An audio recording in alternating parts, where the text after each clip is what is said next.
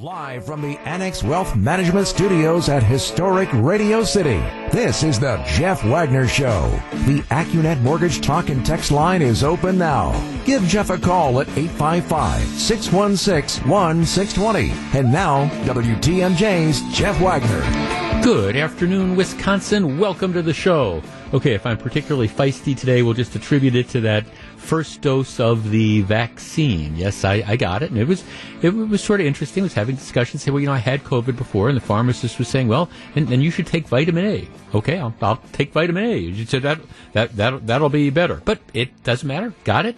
So far, doing absolutely fine. And again, a special shout out to all the volunteers that are there. And that was really my big takeaway from the experience this morning. I got it through a church in Mequon, Mequon United Methodist Church, which is not my church, but I found out that they were doing them. And the volunteers, the way they started this out, as I mentioned to Steve Scafidi just a couple of minutes ago, they got involved because they saw that there was a need. They had, I think, a number of parishioners who were really struggling with the arcane system that we had set up where, if you qualified and you wanted a vaccine, here, go on a website at 10 a.m. in the morning and be there at 10 because by 10:02 it's going to be filled up. Or here, they open this website to make appointments at 3 o'clock in the morning. Or here, you have to download this app and do that, and a lot of the people, it was just beyond them. So they saw this need, and they set it up, and interestingly, at this particular place, there's actually human beings that you talk to. There are these wonderful men and women who volunteer, and,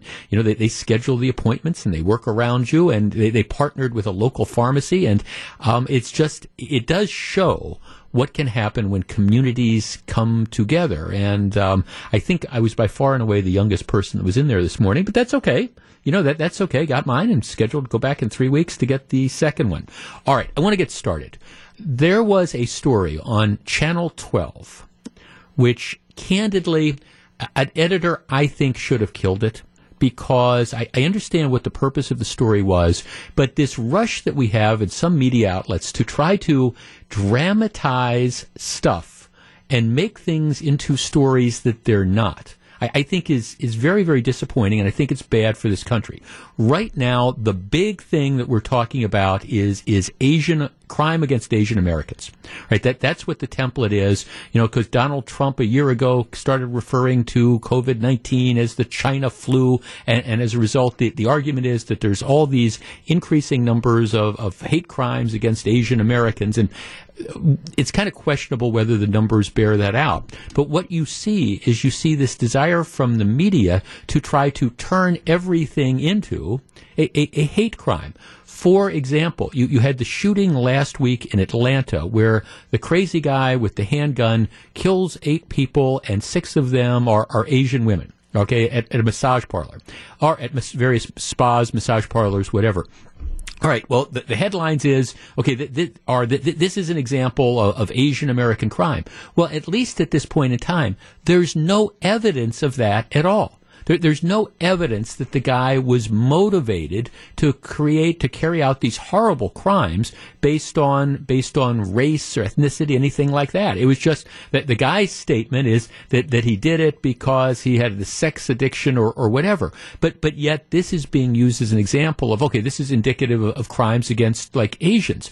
And I'm not going to argue whether or not there are crimes against Asians, but this was a crime that was against Asian Americans, but it wasn't motivated, at least based on the evidence we have now. Now, things could change, but at least right now, there's no evidence to suggest that he targeted these particular people because they were Asian or Asian Americans. But yet, that's the way the story gets played. Now, why is that a bad thing? Well, it's a bad thing because, again, it tends to divide this country. It's not an endorsement of committing crimes against any particular group. But, for example, if you happen to be a gay man and you get mugged, well, maybe you were just mugged because you were in the wrong place at the wrong time. Every gay man, for example, that gets mugged isn't mugged because he's a gay man. I mean, it's just that's it. If I get mugged because I'm a middle-aged white guy, it might not be that I'm being targeted because I'm a middle-aged white guy. It might just very well be that, hey, it was a crime of opportunity. But yet we try to pigeonhole all these things and say this is because of this was because of that. So the story on Channel 12, and I was watching this and I was kind of figuring out, where does this go? Well, the story is about how in Shorewood, earlier this week, people have rallied around an Asian restaurant. And the argument for rallying around the Asian restaurant was that the Asian restaurant had apparently been, they were victims of a racist, xenophobic attack. And so the community rallies around to show that the Asian restaurant is really welcome and to respond to the attack. And I was sitting there thinking, this is kind of an interesting story. I mean, did this really happen in Shorewood? And you wouldn't think of it happening in Shorewood, but that doesn't mean it couldn't.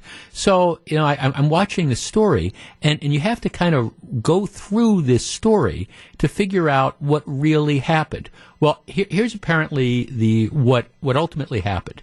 There's a guy in Shorewood who is well known to the police, who apparently has a history of going into restaurants, stores, etc., and being disruptive.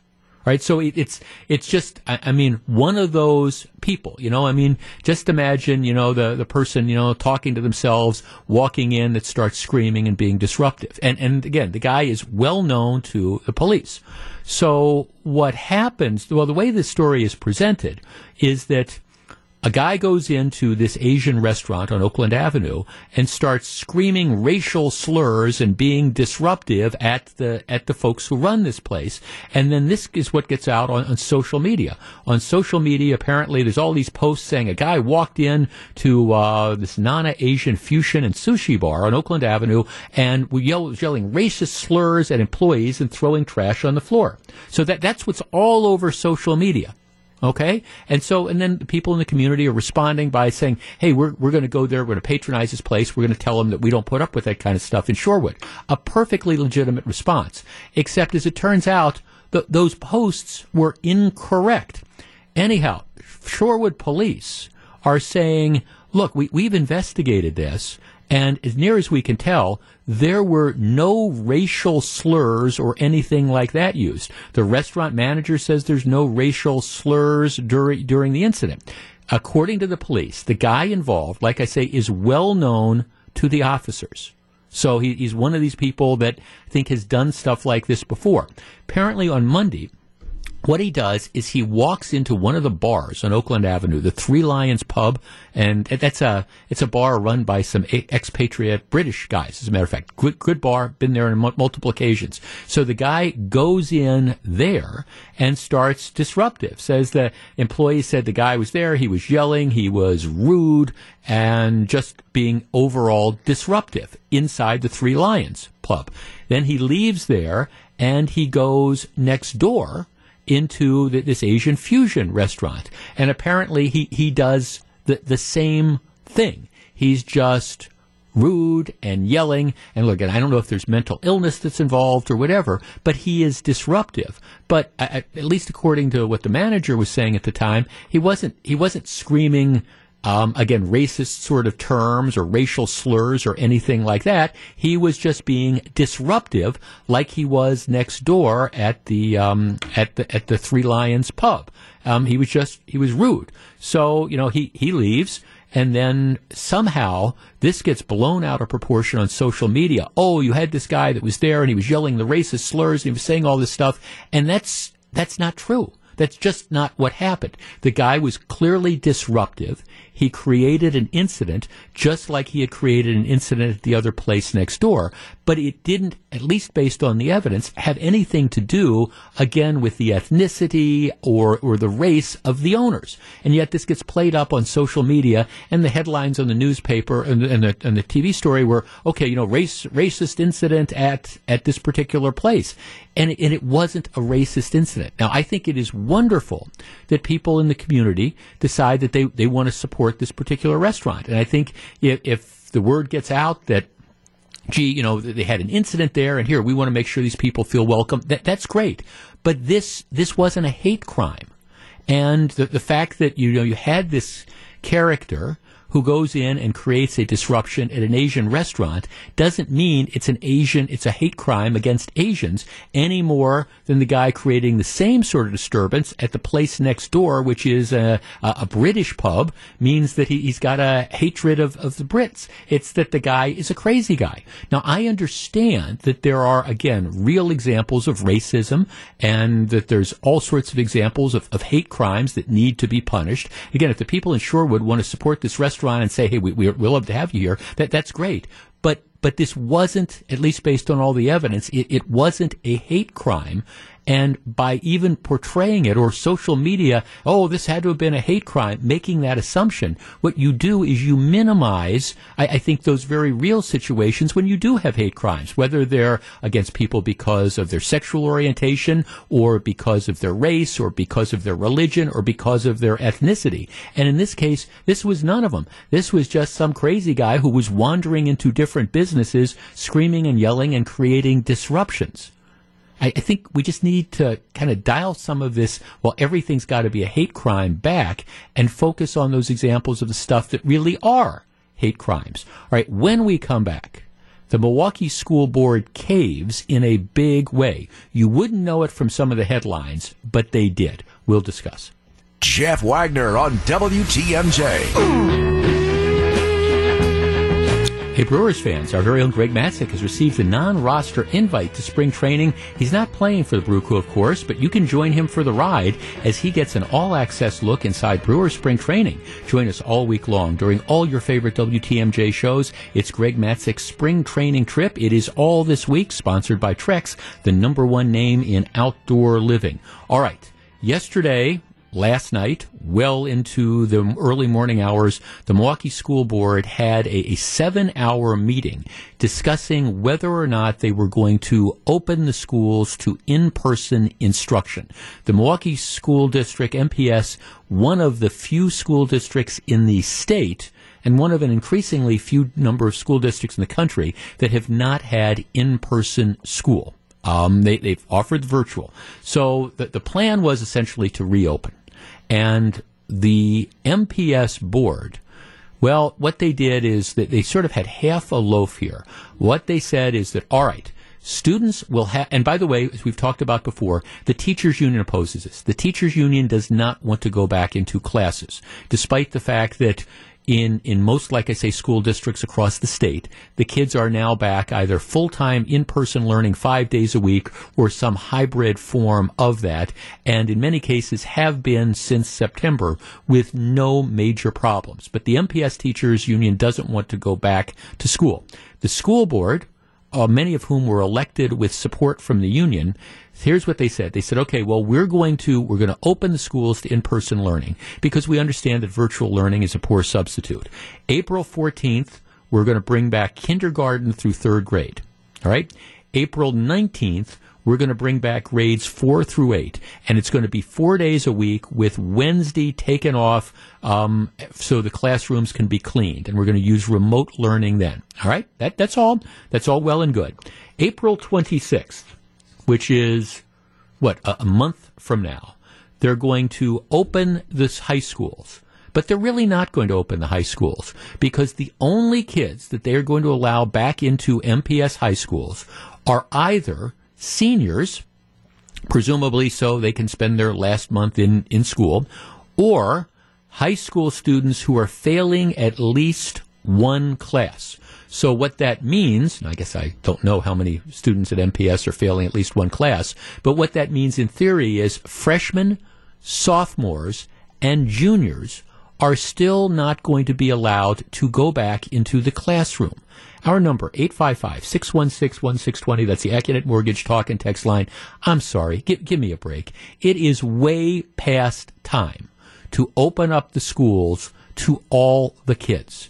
And look, I have no problem with shutting it down the one day so that you can sanitize it. But seriously, given the fact that it is the high school students who arguably are falling further and further behind. Keep in mind, these high school students haven't had in-person learning at MPS for over a year now. And what this means is, if you are a freshman, sophomore, or junior, you will now effectively go almost a year and a half without having in-person learning.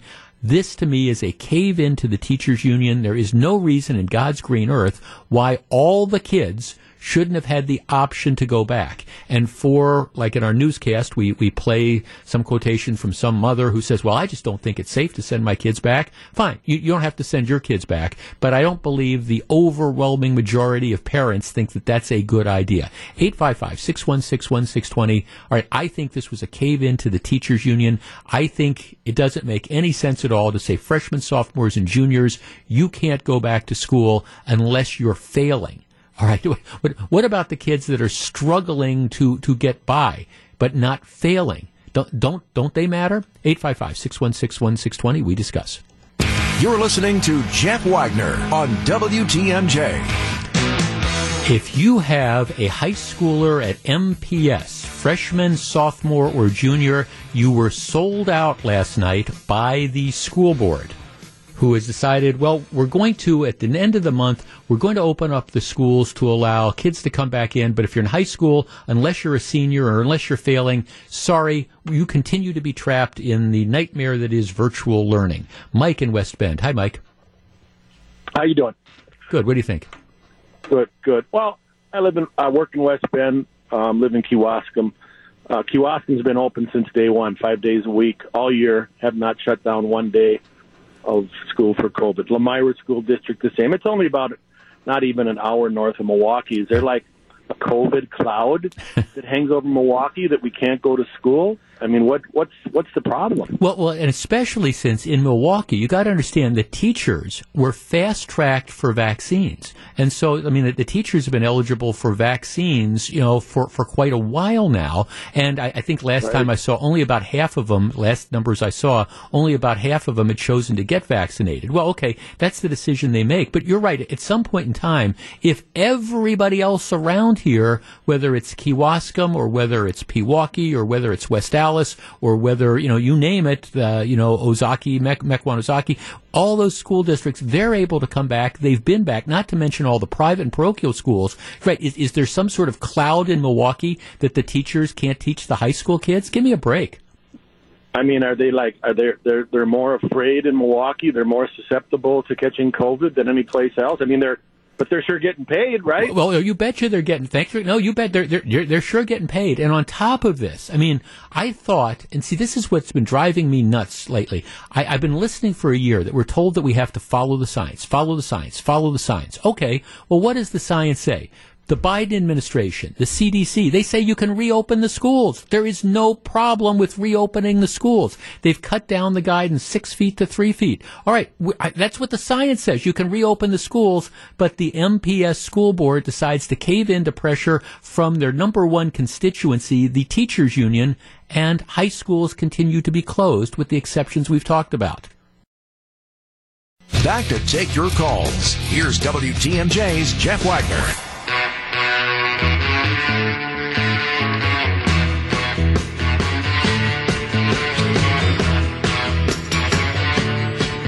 855-616-1620, which is the AccuNet Mortgage Talk and Text line. Let me catch up on a couple of the texts. Jeff, teachers have had their opportunity to get the COVID-19 vaccine ahead of those folks who are at greater risk due to their health. It's way past time for them to get back to schools. Jeff, so if a freshman is failing, the teacher still has to come in to teach at least him and maybe only one kid. They're more likely to get it from other teachers in the building than the kids. Send them all back. Jeff, schools are open everywhere. Kids need to be in school. MPS needs to do that also. Jeff, so sad MPS teachers fail students again and again, and no word from the mayor of Milwaukee. He's probably trying to boost hop ridership. Well, good luck with that one. But again, the mayor, public schools are beyond the control of the mayor. But at the same time, that's something that affects the livability of our community. Jeff, best thing we ever did was sell our home in Milwaukee and move to West Dallas. The schools were the main reason we left. We've been in hybrid since February and are back full-time now. No issues. No one has gotten sick. Looks like we've got to really look at who we consider to be heroes nowadays, moving forward. Jeff, MPS isn't listening to the CDC, the Biden administration, the parents, or even some of the teachers. It's pretty clear MPS only has one group in interest, and that would be the teachers union. I think that there is definitely that factor. That's the big pressure. I mean, the head of the teachers union yesterday was making phone calls to the school board saying that it's just unacceptable. Nobody can consider voting to bring kids back. And think about, you want to talk about a nonsensical position. If the argument is going to be that it's just flat out unsafe in the city of Milwaukee to bring kids back, despite the fact that we know kids in the city of Milwaukee who are going to private and parochial schools have been going to school, since the beginning of the school year last September. But if it's so dangerous to bring kids back, well, why are we bringing eighth graders back? I mean, what's the difference between eighth graders and freshmen and sophomores in high school? I mean, really, if this is the issue, it is just so very, very unsafe, you can't do it. Well, then, what is magic? Okay, you're 14 and you're in eighth grade, and now you're 14 and you're a freshman in high school. You got to stay home, but the 14-year-old eighth grader has to go. It doesn't make any sense at all. Let's talk to Steve in Milwaukee. Steve, you're in WTMJ. Hello. Hi, Steve. Steve, hi, can you hear me? Okay. I can. Go ahead. You're on the air. Okay. Yeah. My question is. I do think that the politicians have some responsibility in all this. First of all, I'd like to ask a question about the school board. How did the school board members get onto that board? They're elected. So to me, it's the citizens that are the problem. Yeah. Because they keep putting these board members back on. To me, they should all be in class. And if most parents believe that their kids should be in school, why do they keep putting these board members in place? That's what I'm trying to understand. I think because typically what happens, there are exceptions, but typically what happens in these school board elections is the teachers union chooses who its candidates are. And the teachers union has enough sway in the community. They're able to turn out votes. They're able to put money in, and they're able to elect their candidates who are then beholden to the teachers union moving forward, because that's the dominant force that gets people elected. And there are a couple exceptions, but in general, whoever the teachers union endorses, that's who ends up getting elected. And so then once they get on the board, well, they know where the bread is buttered, and they're not going to buck the teachers union. And when the head of the teachers union calls and says, we don't want to go back, well, all right, that's where you have some of the influence, I think. So, no, thanks for calling. I mean, that's the best explanation that I can give to you for this. Now, I do, whenever we talk about this stuff, and I want to be real clear here, and I tried to make this distinction yesterday.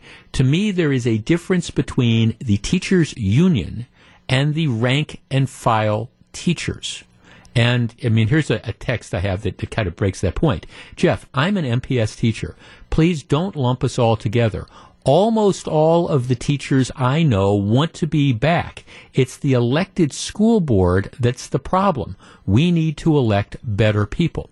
Well, okay, and I take that for what it's worth, but that's not it. It's your elected union bosses who then, have the school board members in their pocket, who are then able to influence. So, yes, do you need to have better people in school board who are looking out more for the interest of the community? Unquestionably, 100%. But let's understand, the school board, at least in my opinion, is folding to the demands of the teachers union. And if that means it's the teachers union board, okay, that's fine. And I understand that there's a lot of rank and file teachers that want to go back. I get it. I understand that they recognize it's not working, and they recognize that the longer this goes on, I mean, just think about, this is one of the frustrating things to me about MPS. You have a school system that, I'm going to say it's failing. I don't know that that's necessarily fair. But there's when you look at the achievement levels of people in MPS and kids in MPS,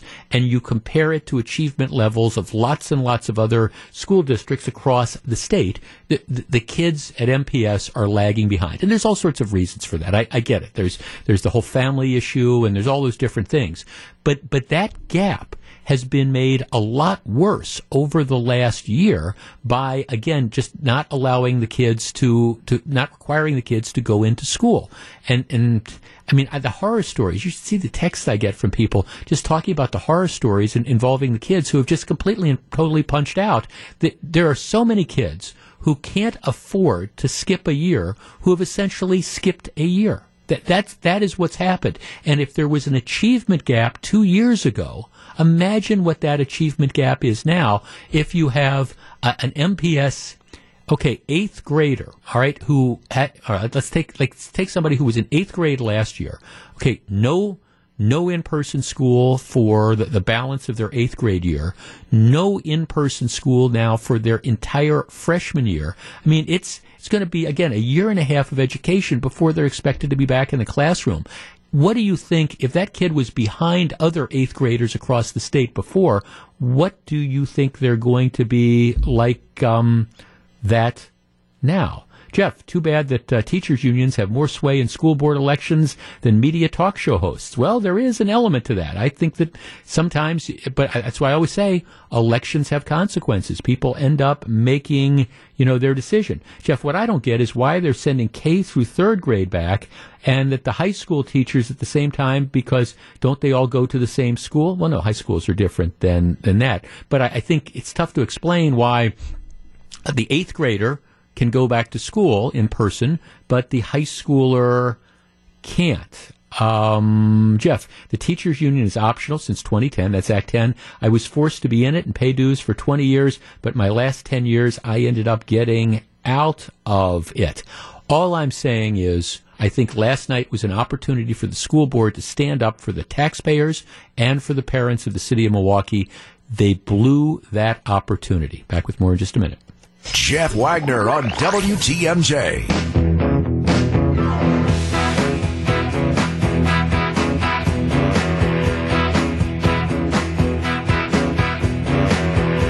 Hey, if you follow me on Twitter, it's at Jeff Wagner 620. A couple of tweets. One about what we just talked about. I think the decision that the MPS school board made to cave into the teachers union and denying most MPS high schoolers access to in-person learning. Actually, a couple of people were even texting saying, if we had kids at MPS, we'd encourage them to fail one class so they could then get back into school. I mean, that's what it's come to. That's what it's come to. If you want your kids to be able to learn, I don't know, maybe pick a class and say, okay, this one you're going to fail, and then you can get back and you can have in-person instruction for the rest. Okay, the other post that I sent out, and something we talked about a couple months ago, but I am pleased to report that the long national nightmare is over.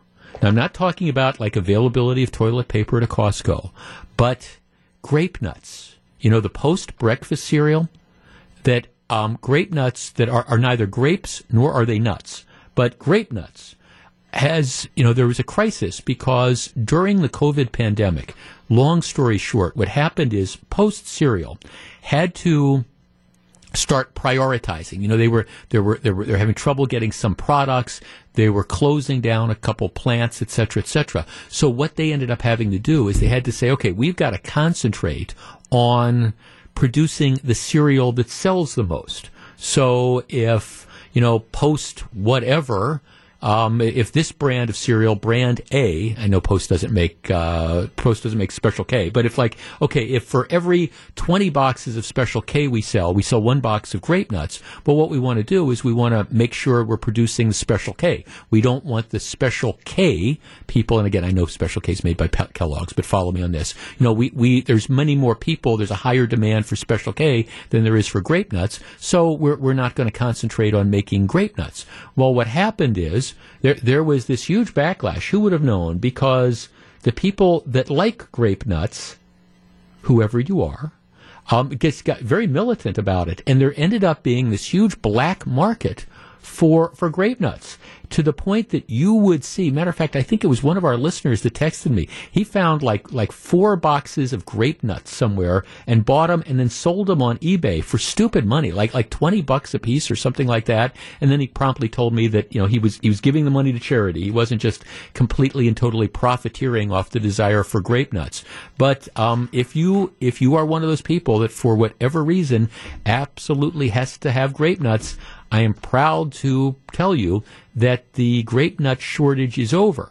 Plus, the cereal is now shipping at full capacity to stores. And if you paid wildly inflated prices on the black market to get your hands on a box, you may be eligible for reimbursement. Okay, the woman who is in charge, the brand manager for grape nuts at Post Consumer Brands, her name is Kristen DeRock. She says, it became abundantly clear during the shortage that grape nuts fans are nuts for grape nuts. So much so that some of our loyal super fans were willing to pay extreme prices just to ensure that they wouldn't be without their favorite crunchy cereal. To which I would say this is another example of, if you can spend $25 to buy a box of grape nut cereal, that is God's way of telling you that you have too much money. So anyhow, what they said is the brand is going to be coming back. And what they will do is they will make arrangements. For example, cereal fans who paid $10 or more for a box of Grape Nuts original cereal between November 1st and March 15th are eligible to submit a valid retailer or e-retailer receipt for a partial refund of up to $115. To help cover the difference between the amount paid and the suggested retail price of a Grape Nuts original cereal box purchased. For example, an actual purchase price of $20 for one box will qualify for a $15 refund.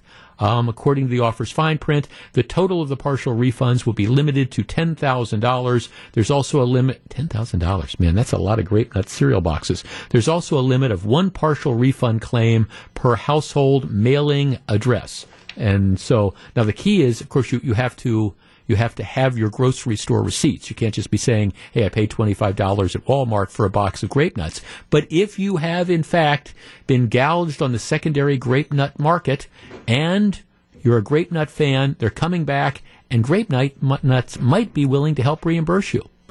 Who would have thought? Who would have thought there would have been a grape nuts crisis? You learn something new every day. And this is Jeff Wagner. A year ago, the pandemic was taking hold. Millions were laid off. The stock market plunged. Investor confidence was low. As we recover, what will you do differently with your plan and your investments? Join Dave Spano from Annex Wealth Management on Wednesday, March 31st. That is 1 week from today at 6 p.m. for a special webinar, Investing in a Post-COVID World, with our very own Steve Scafidi. This free webinar is open to all fans who are interested in what's next in the markets and investing. To find out more, please visit the features page at WTMJ.com and sign up today. It's interesting how people who have long careers can have their careers defined by what they do in a particular period. By that I mean George Segal, the noted actor, passed away this week at the age of 87. Rue, do you know George Segal? Do you know who he was? No, I think the only thing I'd know him from would be the Goldbergs, but I never really watched it. Right. Melissa, do you know who George Segal was? Yes, I did. And again, the Goldbergs, but way before that as well. Well, right. See, George Segal, who passed away, was a very, and that's kind of my point. It's sort of this generational thing. In the 60s and the 70s, George Segal was a very, very well-known, popular actor who starred in lots and lots of movies. In the 60s, he had the lead in King Rat, which was an adaptation of a James Michener novel. He's probably best known. He was nominated for an Oscar for the black and white movie Who's Afraid of Virginia Woolf with Richard Burton and Elizabeth Taylor and Sandy Dennis. No, he didn't win, but he was nominated for an Oscar, and he went on to star in all sorts of movies again through the 60s and 70s. And I mean, was he Paul Newman? Was he Robert Redford? No, but incredibly, incredibly successful. And then what ended up happening is the movie career kind of dried up, and people forget about all the great movies he was in, and now people remember him as playing the grandfather on the Goldbergs. That's how he's known to several generations of people. And yes, I've watched the Goldbergs, and yeah, George. Every time I watched it, I thought, that's interesting that this is what George Segal is doing in his 80s. Gee, I remember when he was starring in King Rat. I remember he was in Who's Afraid of Virginia Woolf, and now he's playing the grandfather in the Goldbergs. But at least he was acting. So a long career, a prolific career. But for people who only know him from like the Goldbergs and stuff, take a Saturday night, go back and look at some of the movies the guy made in the 60s and 70s. You will be blown away as to how good an actor he actually was. George Segal, dead at the age of 87. Sail on. Live from the Annex Wealth Management Studios at historic Radio City, this is the Jeff Wagner Show. And now, WTMJ's Jeff Wagner. So, Melissa, Drew and I have decided we're going to wait for you to get your vaccination because we're ready to go on the free COVID tour. Yes. I mean, I'm just looking at all the different things. Okay, yes, so free COVID tour. Okay, I got my first shot today. Drew has had his. You have not had yours yet. I'm But next. I'm thinking this is matter of fact. This is something where we should get the digital people to come along and just film this because I'm trying to figure this out. You start in West Dallas. You go to the Krispy Kreme place. Because if you've got that little vaccination card, and I now have mine, you get the free Krispy Kreme donut to start off with. And you can come back, as we talked about yesterday. The amazing thing is you can come back every day for the rest of the year, and they'll give you a free Krispy Kreme donut. That is amazing to me. I mean, it's unhealthy right. to get a donut every day, but you know that there's going to be somebody that will do that. And you know that you're going to see him on TV or something. This will be the guy that shows up every day at 8 o'clock for the one free Krispy Kreme donut. Now, Krispy Kreme is obviously hoping that most people who show up, they get the free donut and they buy 6 donuts or whatever. But okay, so we start with Krispy Kreme, okay?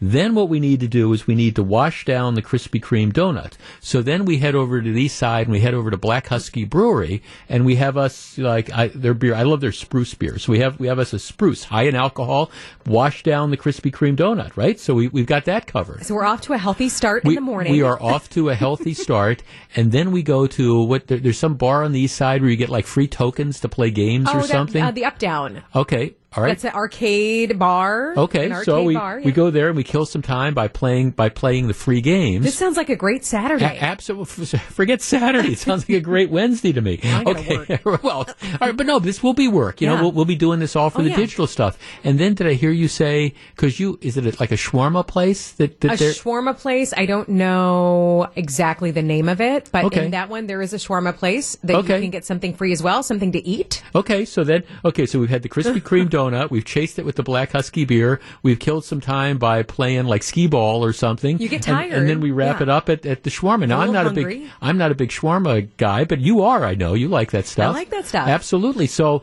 and who knows what other stuff that there might be here. So I think that this is a plan. Huh? I think it could be an all day event. It could definitely be an all day event. I guess Do they keep track? I mean, do you think what would happen if we went back to the same like Krispy Kreme place a couple times? Do you think they keep track?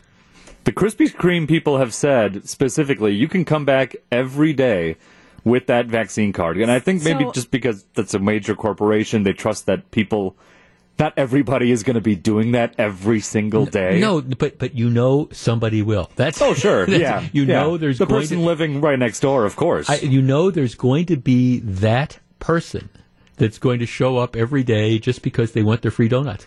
So get your free donut, and then if you come back, put a wig on the same day. I would not encourage. There you go, Melissa. But I would not encourage people to violate the spirit of this entire thing. But yeah, I told the story yesterday, so but bear with me if people weren't listening. See, I've always the Krispy Kreme folks. It's brilliant marketing and incredibly cheapness because when they would come into a new market, what they would do is they wouldn't buy advertising time, but what they would do is they would bring like a dozen donuts to the morning show, and the people on, and this wasn't just here, but it was here as well, but it was on, and the people would just rave, oh my gosh, and for 3 hours, we got this great, we love these Krispy Kreme donuts, and it's like, buy a radio ad, well, because they didn't have to do it for the price of, whatever a dozen donuts cost, you get these people raving about them. Well, so, I mean, their product speaks for themselves. Well, There's I never got it because I refused to do it. Because I absolutely refuse to do that. Although I guess I'm giving them free publicity now. But it's in the whole context of I wouldn't give them free publicity just because they gave me a couple donuts. But in any event, so I'm thinking I think that's a WTMJ field trip. So you got to get yourself vaccinated. Okay, I am working on that. I actually logged on to the North Shore Health Department because that's where I live. And it said they were all out of vaccine. So I have to search now for a different place. So, but it's in the works. Yeah. Here's a texter. Beer plus donuts. What's not to like? And an arcade. And shawarma. And you're all set there. Okay, well, we'll consider that. All right. Let us completely switch gears. This is an awkward segue because I want to talk about a very serious subject.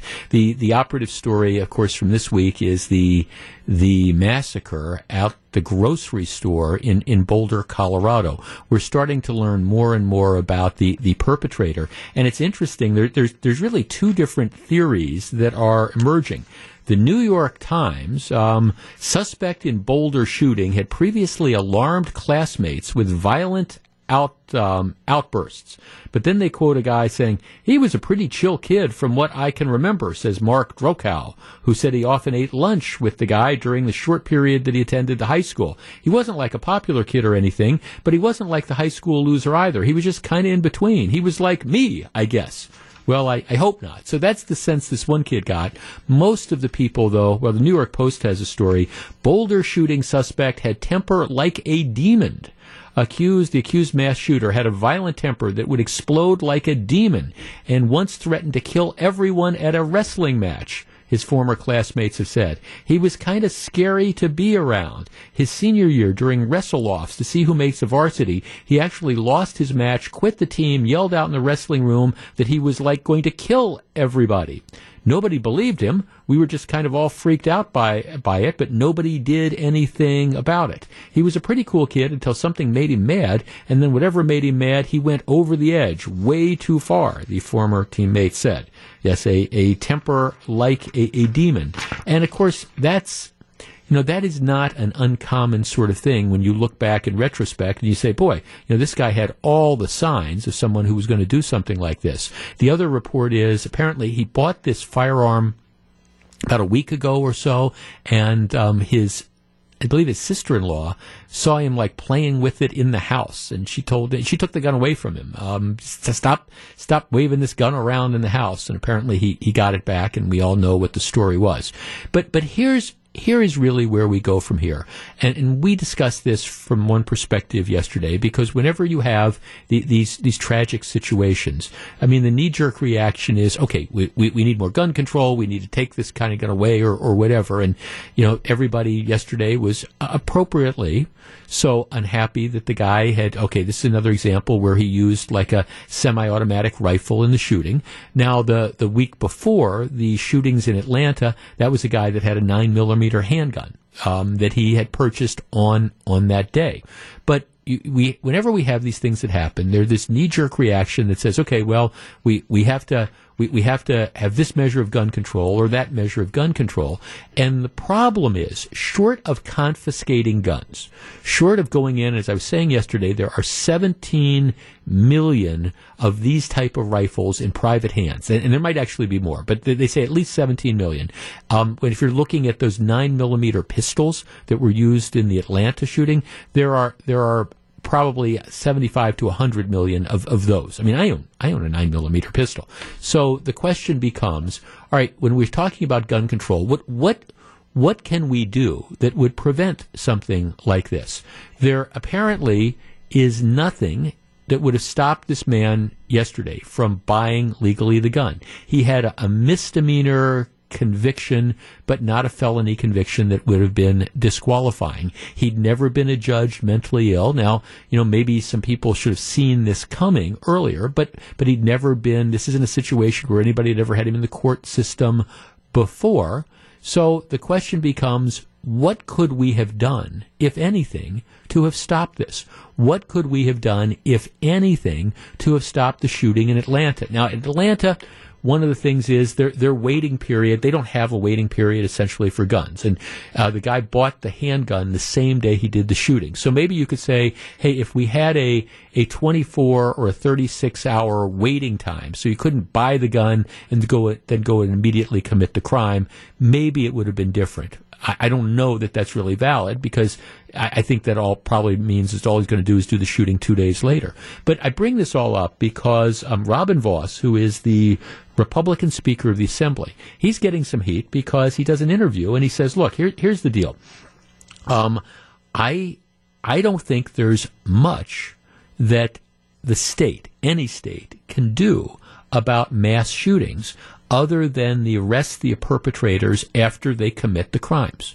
And his point being, we've got all these gun laws that are out there now, and again, short of saying we're going to go and we're going to confiscate firearms from people, we're not going to allow people to own handguns, we're not going to allow people to own shotguns, we're not going to allow people to own rifles. Short of actually doing that and confiscating the firearms, there's really, Voss's point is, there's really, unfortunately, not that much we can do to stop this type of thing from happening, because it's the perpetrator that does this. All right, our number is 855-616-1620. That's the AccuNet Mortgage Talk and Text line.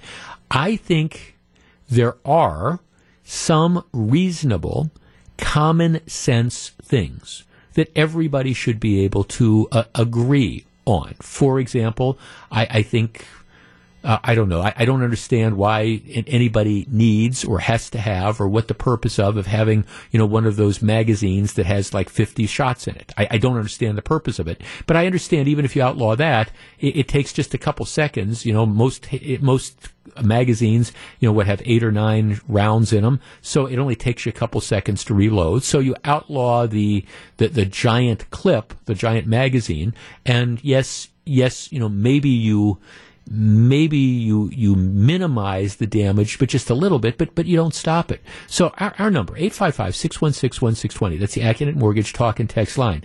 I think living in the real world, Robin Vos is right, that as a practical matter, other than arresting people, there's really very little that we can do in response to these mass shootings, unless you want to say we need to now just go in and try to figure out a way to confiscate the millions of firearms that are in private hands nowadays. 855-616-1620. As a practical matter, is there anything that we could do to stop what happened yesterday or 2 days ago from happening, to stop what happened last week from happening? Is it really possible?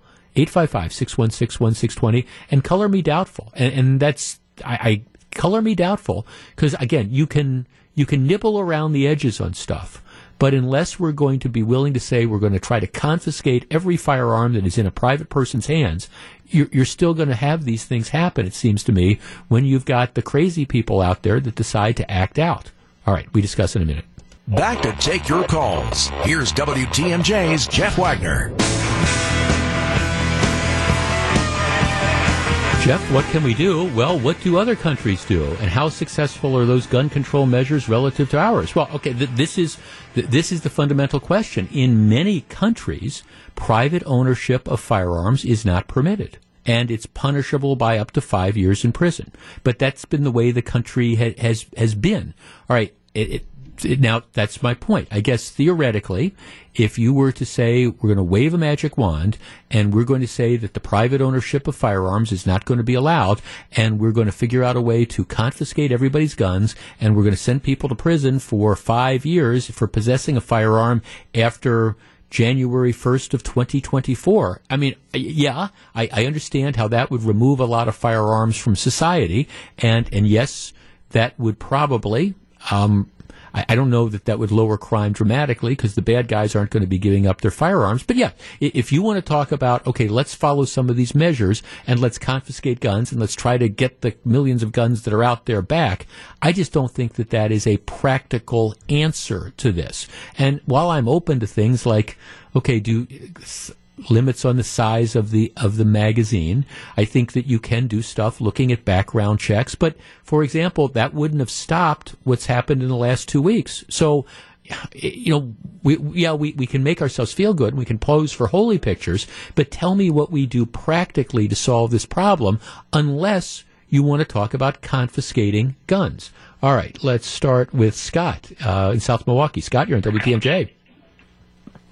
Good afternoon, Jeff. Thanks for taking my phone call. Sure. On this specific topic, what I believe is, again, it's not the ultimate solution, but I think it puts us in a better place is our red flag laws. Sure. And the reason why I believe that is because the argument used by conservatives against red flag laws is that it denies the person whose guns are being taken away of their due process rights.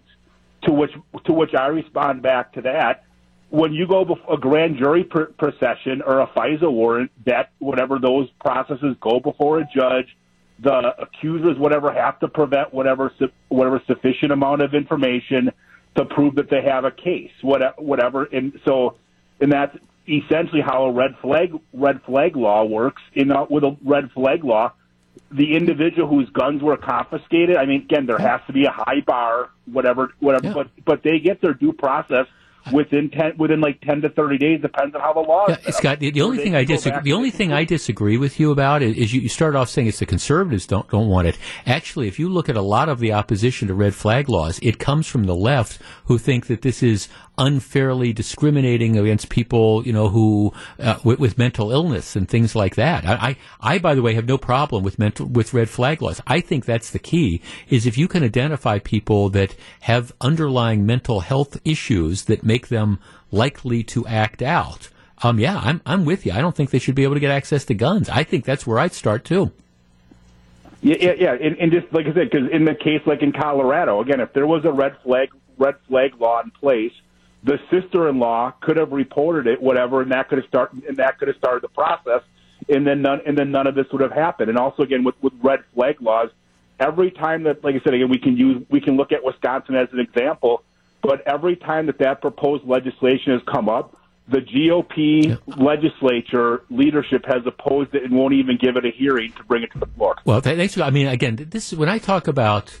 When I talk about like reasonable sort of gun control measures, I think about things like trying to keep guns not out of the hands of law-abiding citizens. And look, this is what gets lost in the aftermath of tragedies like happened this week. 99.99% of the people who own guns, or 99.9%, are decent, law-abiding people who aren't using them to commit crimes or things like that. You've got the criminal element, and then you've got the people that are clearly disturbed. And to me, the idea, it's kind of like, in a way, saying, and some texter just made this point, saying, all right, because we have people who get drunk and drive their cars and kill people, what we need to do is we should ban all cars. I mean, it's sort of like that. To me, what you have to do is you have to, again, have a common sense thing about this. And I do think, again, maybe I do not have a problem with like closing the gun show loophole. I know some people don't like to do that, but I think you can do stuff with background checks to make sure that the people who aren't supposed to have the guns don't have them. But beyond that, if you've got an idea other than confiscation, tell me what that would be. Back with more in just a minute. Back for more. Here's WTMJ's Jeff Wagner.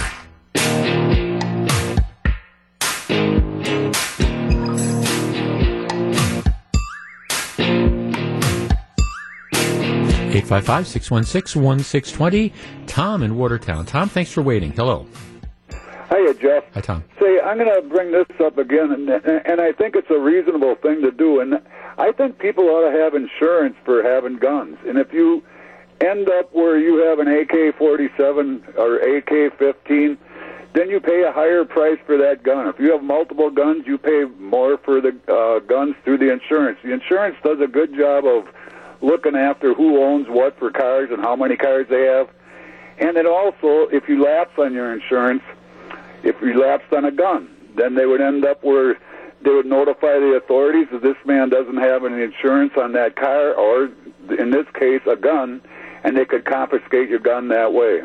Well, of course, the problem is we have. Well, let's stop you there, though. We have mandatory insurance for cars now, and people don't pay any attention to it.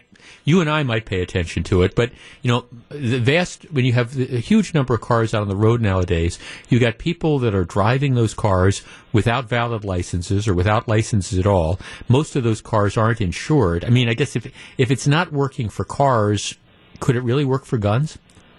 Well, if it did, Jeff, then it would also pay for some of these funerals that these families have to pay for, because the insurance would end up. If you had a record, say a court record, that would make your premium go up on that insurance. Yeah, there's got to be something there where people have to pay the price for what the heck they're doing. Well, no, I guess I'm not sure that something like that is going to deter. If our purpose here is to deter criminal, okay, let's say our purpose in cracking down on this is to deter the senseless shootings. Let's forget about the mass shootings. Let's just talk about the senseless shootings that go on in every urban area and many suburban areas of this country on a daily basis. I mean, what over 100 homicides in the city of Milwaukee last year? So, I mean, we focus attention when we've got the 7 people shot at once or the 10 people shot at once. But let's face it, this gun violence is going on a daily basis. And I guess the problem is, by saying you have to have insurance. Okay, my goodness, a lot of the people that are robbing 7-Eleven stores or are sticking guns in people's faces to carjack them, is that going to deter them? And if you've got somebody who's mentally ill and decides that they're going to show up outside a supermarket and start engaging in mass homicides, is that going to really stop them? I guess I just don't see. I don't see that as solving the problem. Let's talk to Gianni in Montello. You're on WTMJ.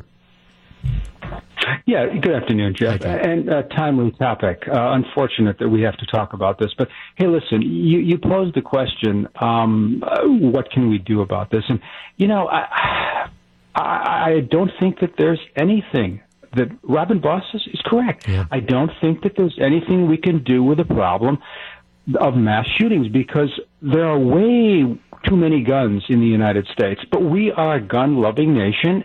It's the Second Amendment says that people can own everything short of a Tommy gun, and I don't think you're gonna solve the problem by confiscating guns.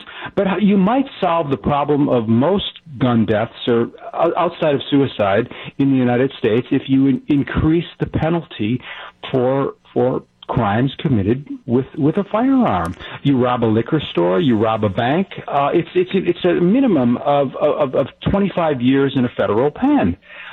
Let's not rotate these people in and out of the penal system when they're using a firearm. You use a firearm and you're done. You're going away for a long time. How does that sound? What say you, Jeff? Well, thanks for calling, Johnny. Well, when it comes to mandatory penalties for the use of the firearm. By the way, you're talking to a guy who was in the U.S. Attorney's Office back in the time when we did get serious on crimes. There was a mandatory minimum 5-year non-parolable penalty for committing a federal crime and using a gun. So you do a drug deal and you carry a gun, boom, that's an extra 5 years on top of whatever the underlying sentence was. I like stuff like that. But let's also understand that the environment we're living in now, where you have lots of politicians, particularly politicians on the left, the same folks who denounce all this gun crime and stuff, who don't want to hold people accountable. Oh, the 16-year-old, yeah, he had a gun, and my goodness. I mean, Gianni, you just got me started. Okay, let's think back. The kid, the 15-year-old that showed up at Mayfair Shopping Center last November with a gun, who walked in and shot, 8 people? Shot 8 people. Just started shooting randomly and then fled. That kid's being tried as a juvenile. We won't even wave that kid into adult court.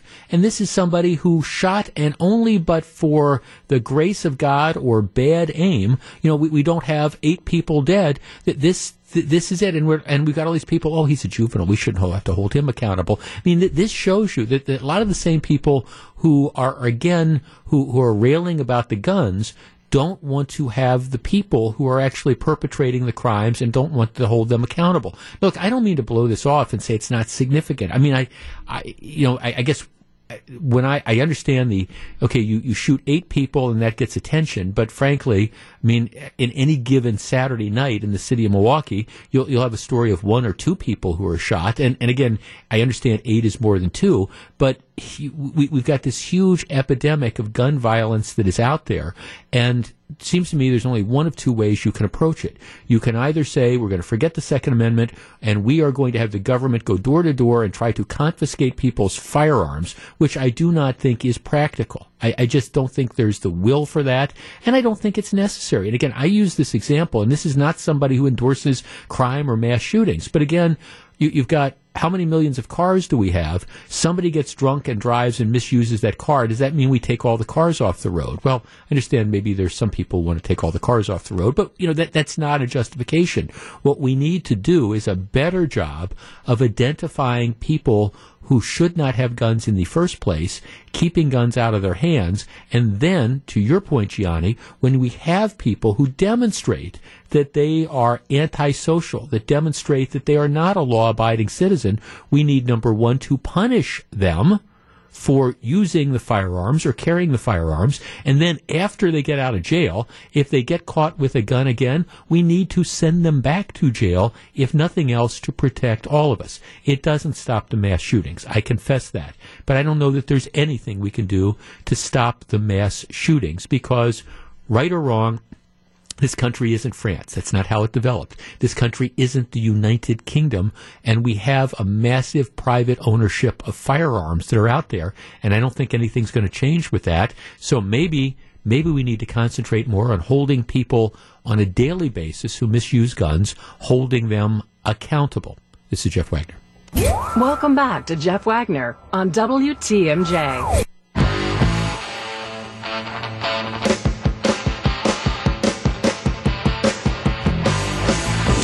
Well, if this isn't a mess, it will do till the real mess comes around. I'm talking about the Tokyo Olympics. The Summer Olympics were scheduled to be held last summer in Tokyo.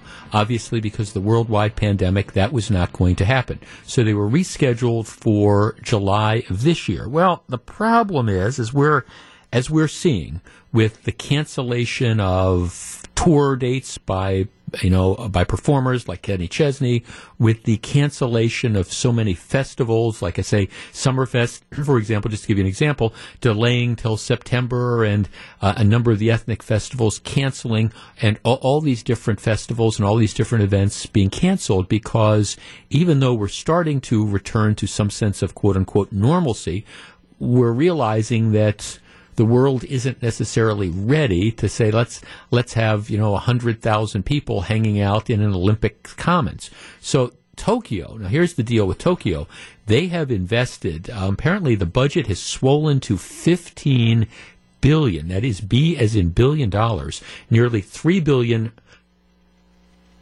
increased in the past year. So there's always been questions about whether or not it makes any sense to hold Olympics, and do the cities who have to build this massive infrastructure, do they get their money's back out of it? Well, in this particular case, it's looking like just a complete and total economic debacle for Tokyo. But even though there's a lot of people saying we should just take this off the table, Tokyo is committed to wanting to go ahead and do the games. Okay, so that's fine. Here's what they announced 2 days ago that's created even more controversy. Tokyo has said that the games are going to go on, and they will have a limited number of spectators, but people from overseas are not going to be allowed to attend the games. So if you are from Japan and you have tickets, you can still go. If you want to see the swimming thing and you're from Tokyo and you buy the tickets, you can do it. But what's going to happen is, if you are not from Japan, you are not going to be allowed to attend the games. And so, yes, there are no exceptions to this. So what this means is, if you have a kid or a grandkid or a close friend who's participating in the Olympics, they've worked their entire life to be on the Olympic swimming team or whatever, you are not going to be able to go to Japan and watch your child participate in the Olympics. Doesn't matter if you've been vaccinated, doesn't matter if you've had COVID, doesn't matter how many COVID tests you take, you're not going to be allowed to attend the games. Our number, 855-616-1620. That is the AccuNet Mortgage talk and text line. This does not seem to me to be any way to run a railroad. By that I mean, if you are so concerned with the safety, and again, Japan's kind of a hotbed for this right now, but if you are so concerned for the safety of the participants and the officials and the other spectators, if you're so concerned about COVID that you can't allow family members of the athletes or close friends of the athletes or supporters of the program, that you cannot allow them to attend, well, it seems to me you might as well just call the whole thing off. Our number is 855-616-1620. That's the AccuNet Mortgage talk and text line. And I'm trying to put myself in the position of a parent who has invested, encouraged, done everything possible to get my child to that level. My kid's now going to be, swimming. This might be a once-in-a-lifetime chance. And Tokyo's telling me I can't come, even if I've been fully vaccinated, even if I've had COVID, even if I pose no risks. I'm sorry. I think that this is the wrong decision. And I think it's going to, quite candidly, if this is where they are, I think they might be better off just saying, look, we're canceling them, and we'll see you a year and a half from now. 855-616-1620. That's the AccuNet Mortgage talk and text line. We discuss in a moment. Jeff, considering about 75% of the Japanese public think that the Olympics shouldn't even be happening, I'm not sure they'll have that many ticket sales without international interest. It is a complete and total mess, and it's getting worse. I mean, here's the deal. When they bid for the games, the Tokyo organizers said they said 7.8 million tickets would be made available. All right, 7.8 million, and typically about 20% of the Olympic tickets go to international spectators. Already, apparently, in advance of the Olympics last year, the 600,000 tickets to Olympic events had been sold to people outside of Japan. 600,000. I don't know how many internally had been sold, but all those 600,000 are now going to have to be refunded. And you want to talk about just this nightmare that's out there. They're going to have to be refunded.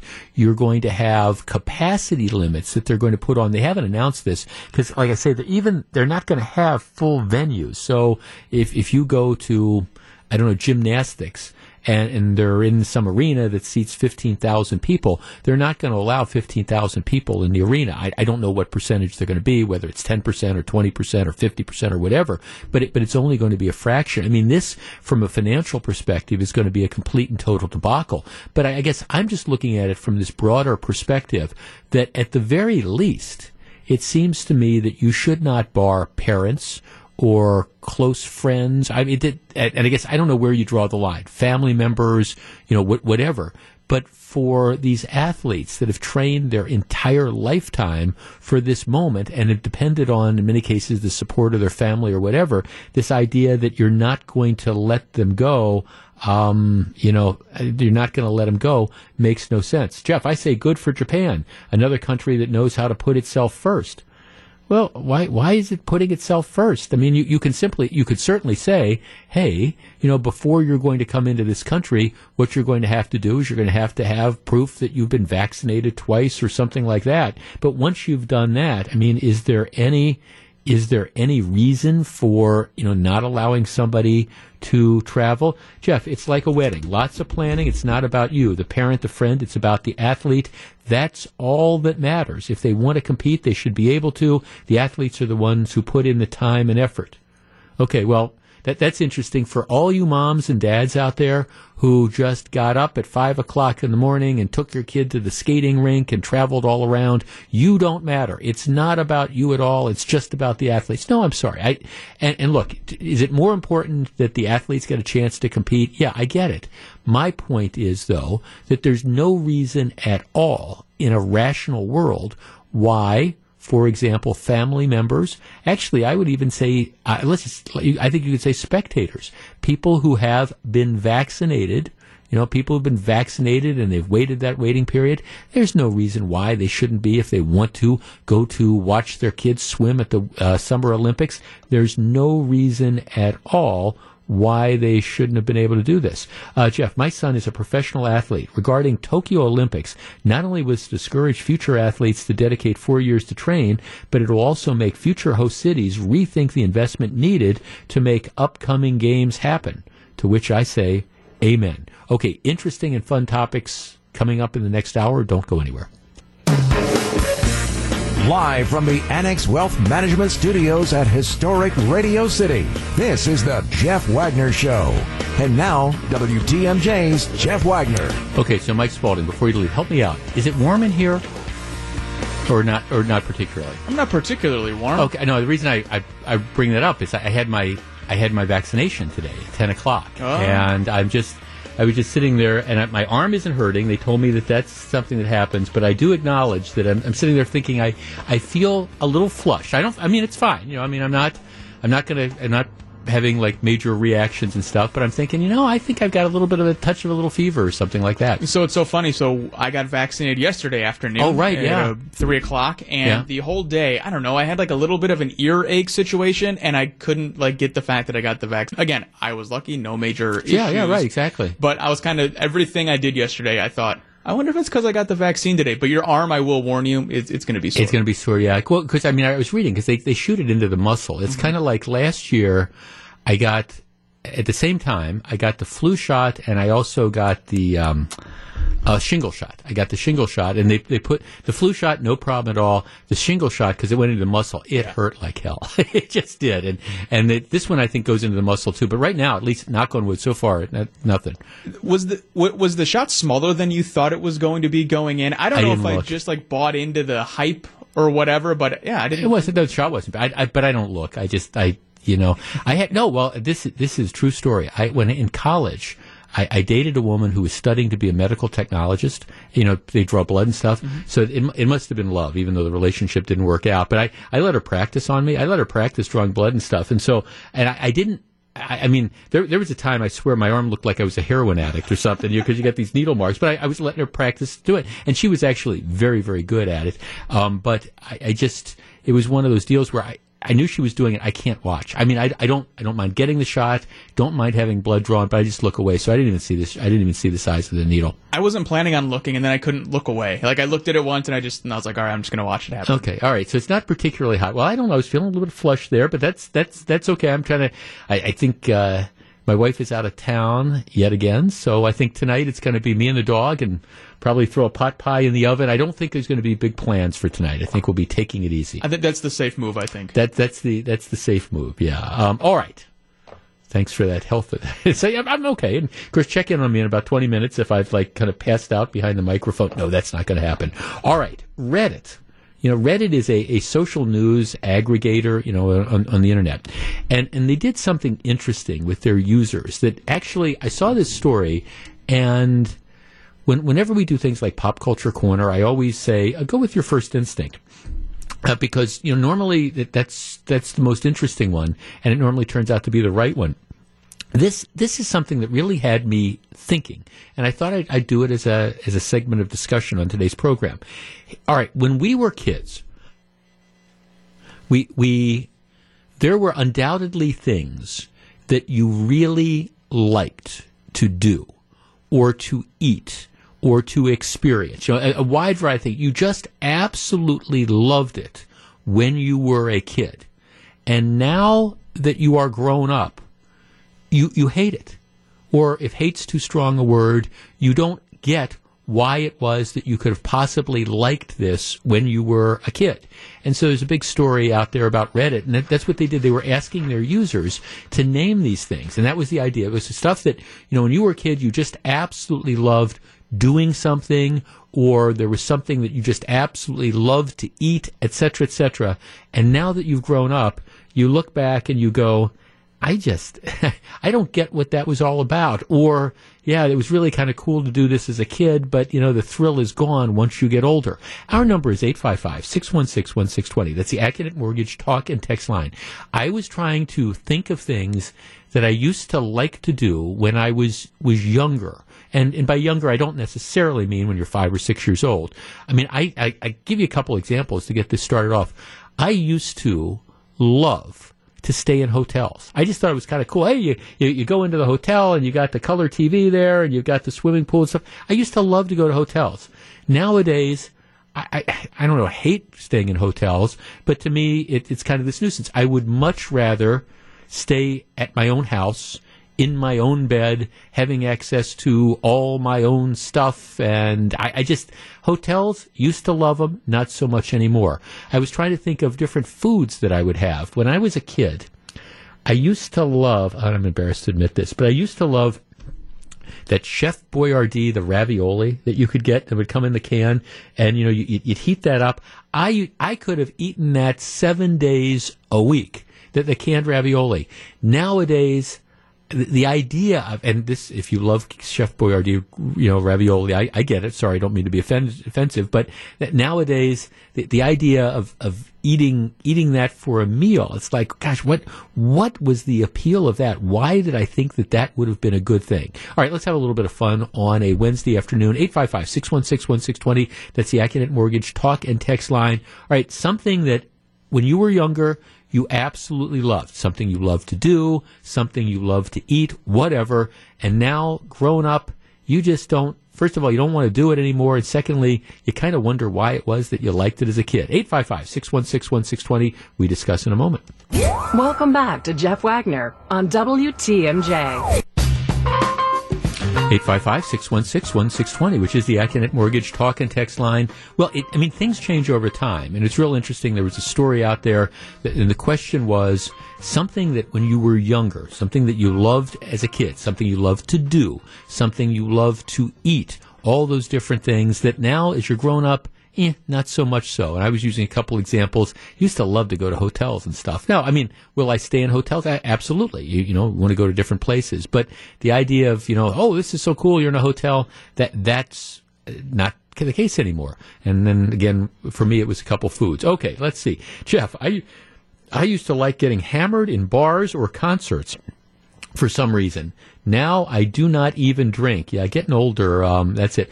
Jeff, Hostess cupcakes. I wanted cabinets full as a kid. Now, yuck. Absolutely. If my doctor's listening, I don't remember the last time I had one of those Hostess cupcakes, but the chocolate cupcakes with that like heavy chocolate frosting, and then you open it, you bite into them, and they've got that cream filling in them. I know exactly what she's talking about because several years ago, I had, and it had been years and years since I had it, but I used to love those things as a kid too. And then I can just remember I had one, you bite into it, and just the overwhelming sweet and the sugar and things like that. I know exactly. Hostess cupcakes would be one of those things. I loved them as a kid. Nowadays, I don't think so. All right, let's talk to Tina in Green Bay. Tina, you're in WTMJ. Hello. Hi. Hi, Tina. Something you loved as a kid, but not so much now. Oh, well, I grew up in the Pulaski area, so we used to go to Bay Beach Park in Green Bay. Right. And now I went there, last summer with my grandkids, and I could not stand the spinning and the noise and the smells. And also growing up, we used to eat rhubarb with a big cup of sugar and just stick the stalk right in it. I could never handle that anymore. So you had the roller coaster gene as a kid, but after you got older, you didn't get it anymore, huh? No, not at all. No, thanks to Cody, I understand that. Actually, see, I never got the roller coaster gene in my family. My brother did. My brother absolutely loves roller coasters.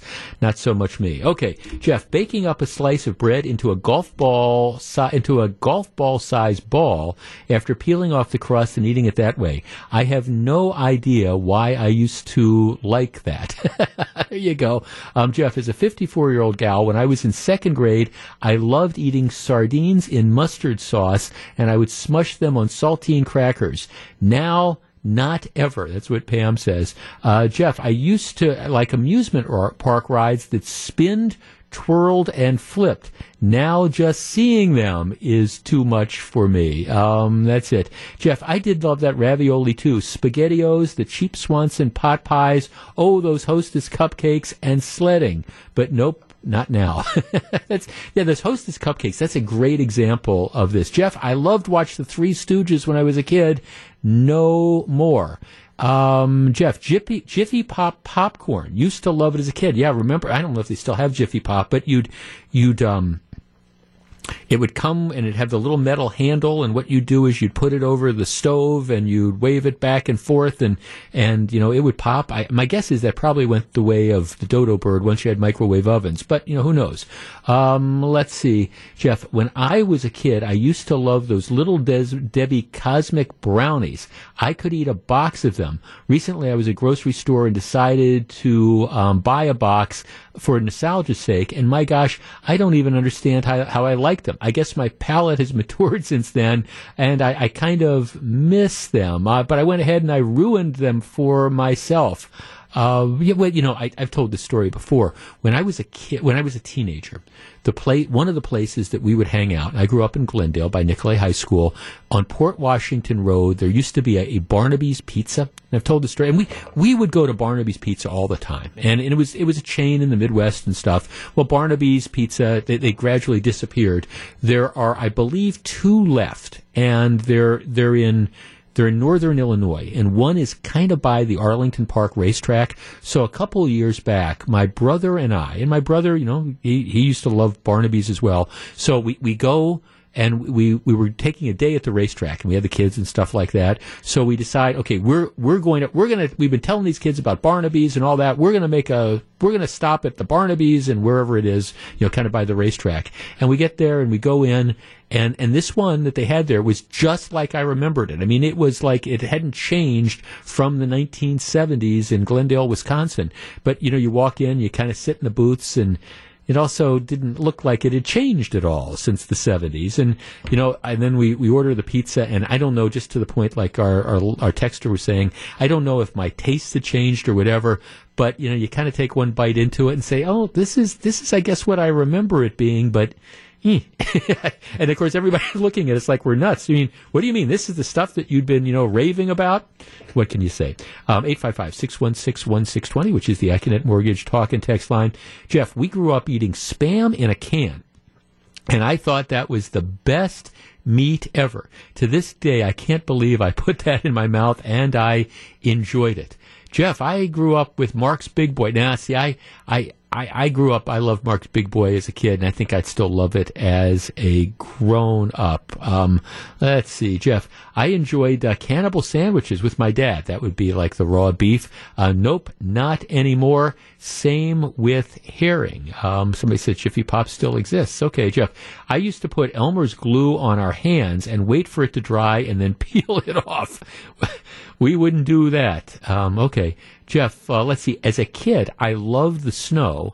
As an adult, I despise it. Yeah, that's kind of the thing when you go from, oh, gee, I'm going to be able to play in this and make snowmen, to, gee, I have to drive in this to get to work. No question about that. Let's see. Peanut butter and jelly sandwiches. Loved them as a kid. Don't love them as a grown-up. Jeff, when I was young, I lived for snowmobiling. Now that I'm 53, I would rather sit in a recliner than go out in the cold. I think you could say that sometimes about outdoor sporting events, and I hear that from some football fans who, when they were younger, the idea of being able to go sit at Lambeau Field and watch the Packers, you just run through a brick wall to be able to do that. And now the idea is, well, I got to drive up to Green Bay, and I got to fight the crowds, and I got to sit on those cold bleachers, and then I got to drive back. No, I think I'll just go to the tavern and watch the game there.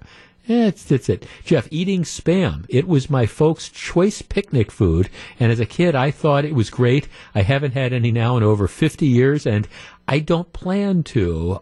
Jeff, ingesting tons of sweets, candy cake pies, now nothing for sugar. That kind of happened to me with sodas. When I was a kid growing up, I used to love Pepsi. And Coke to an extent too.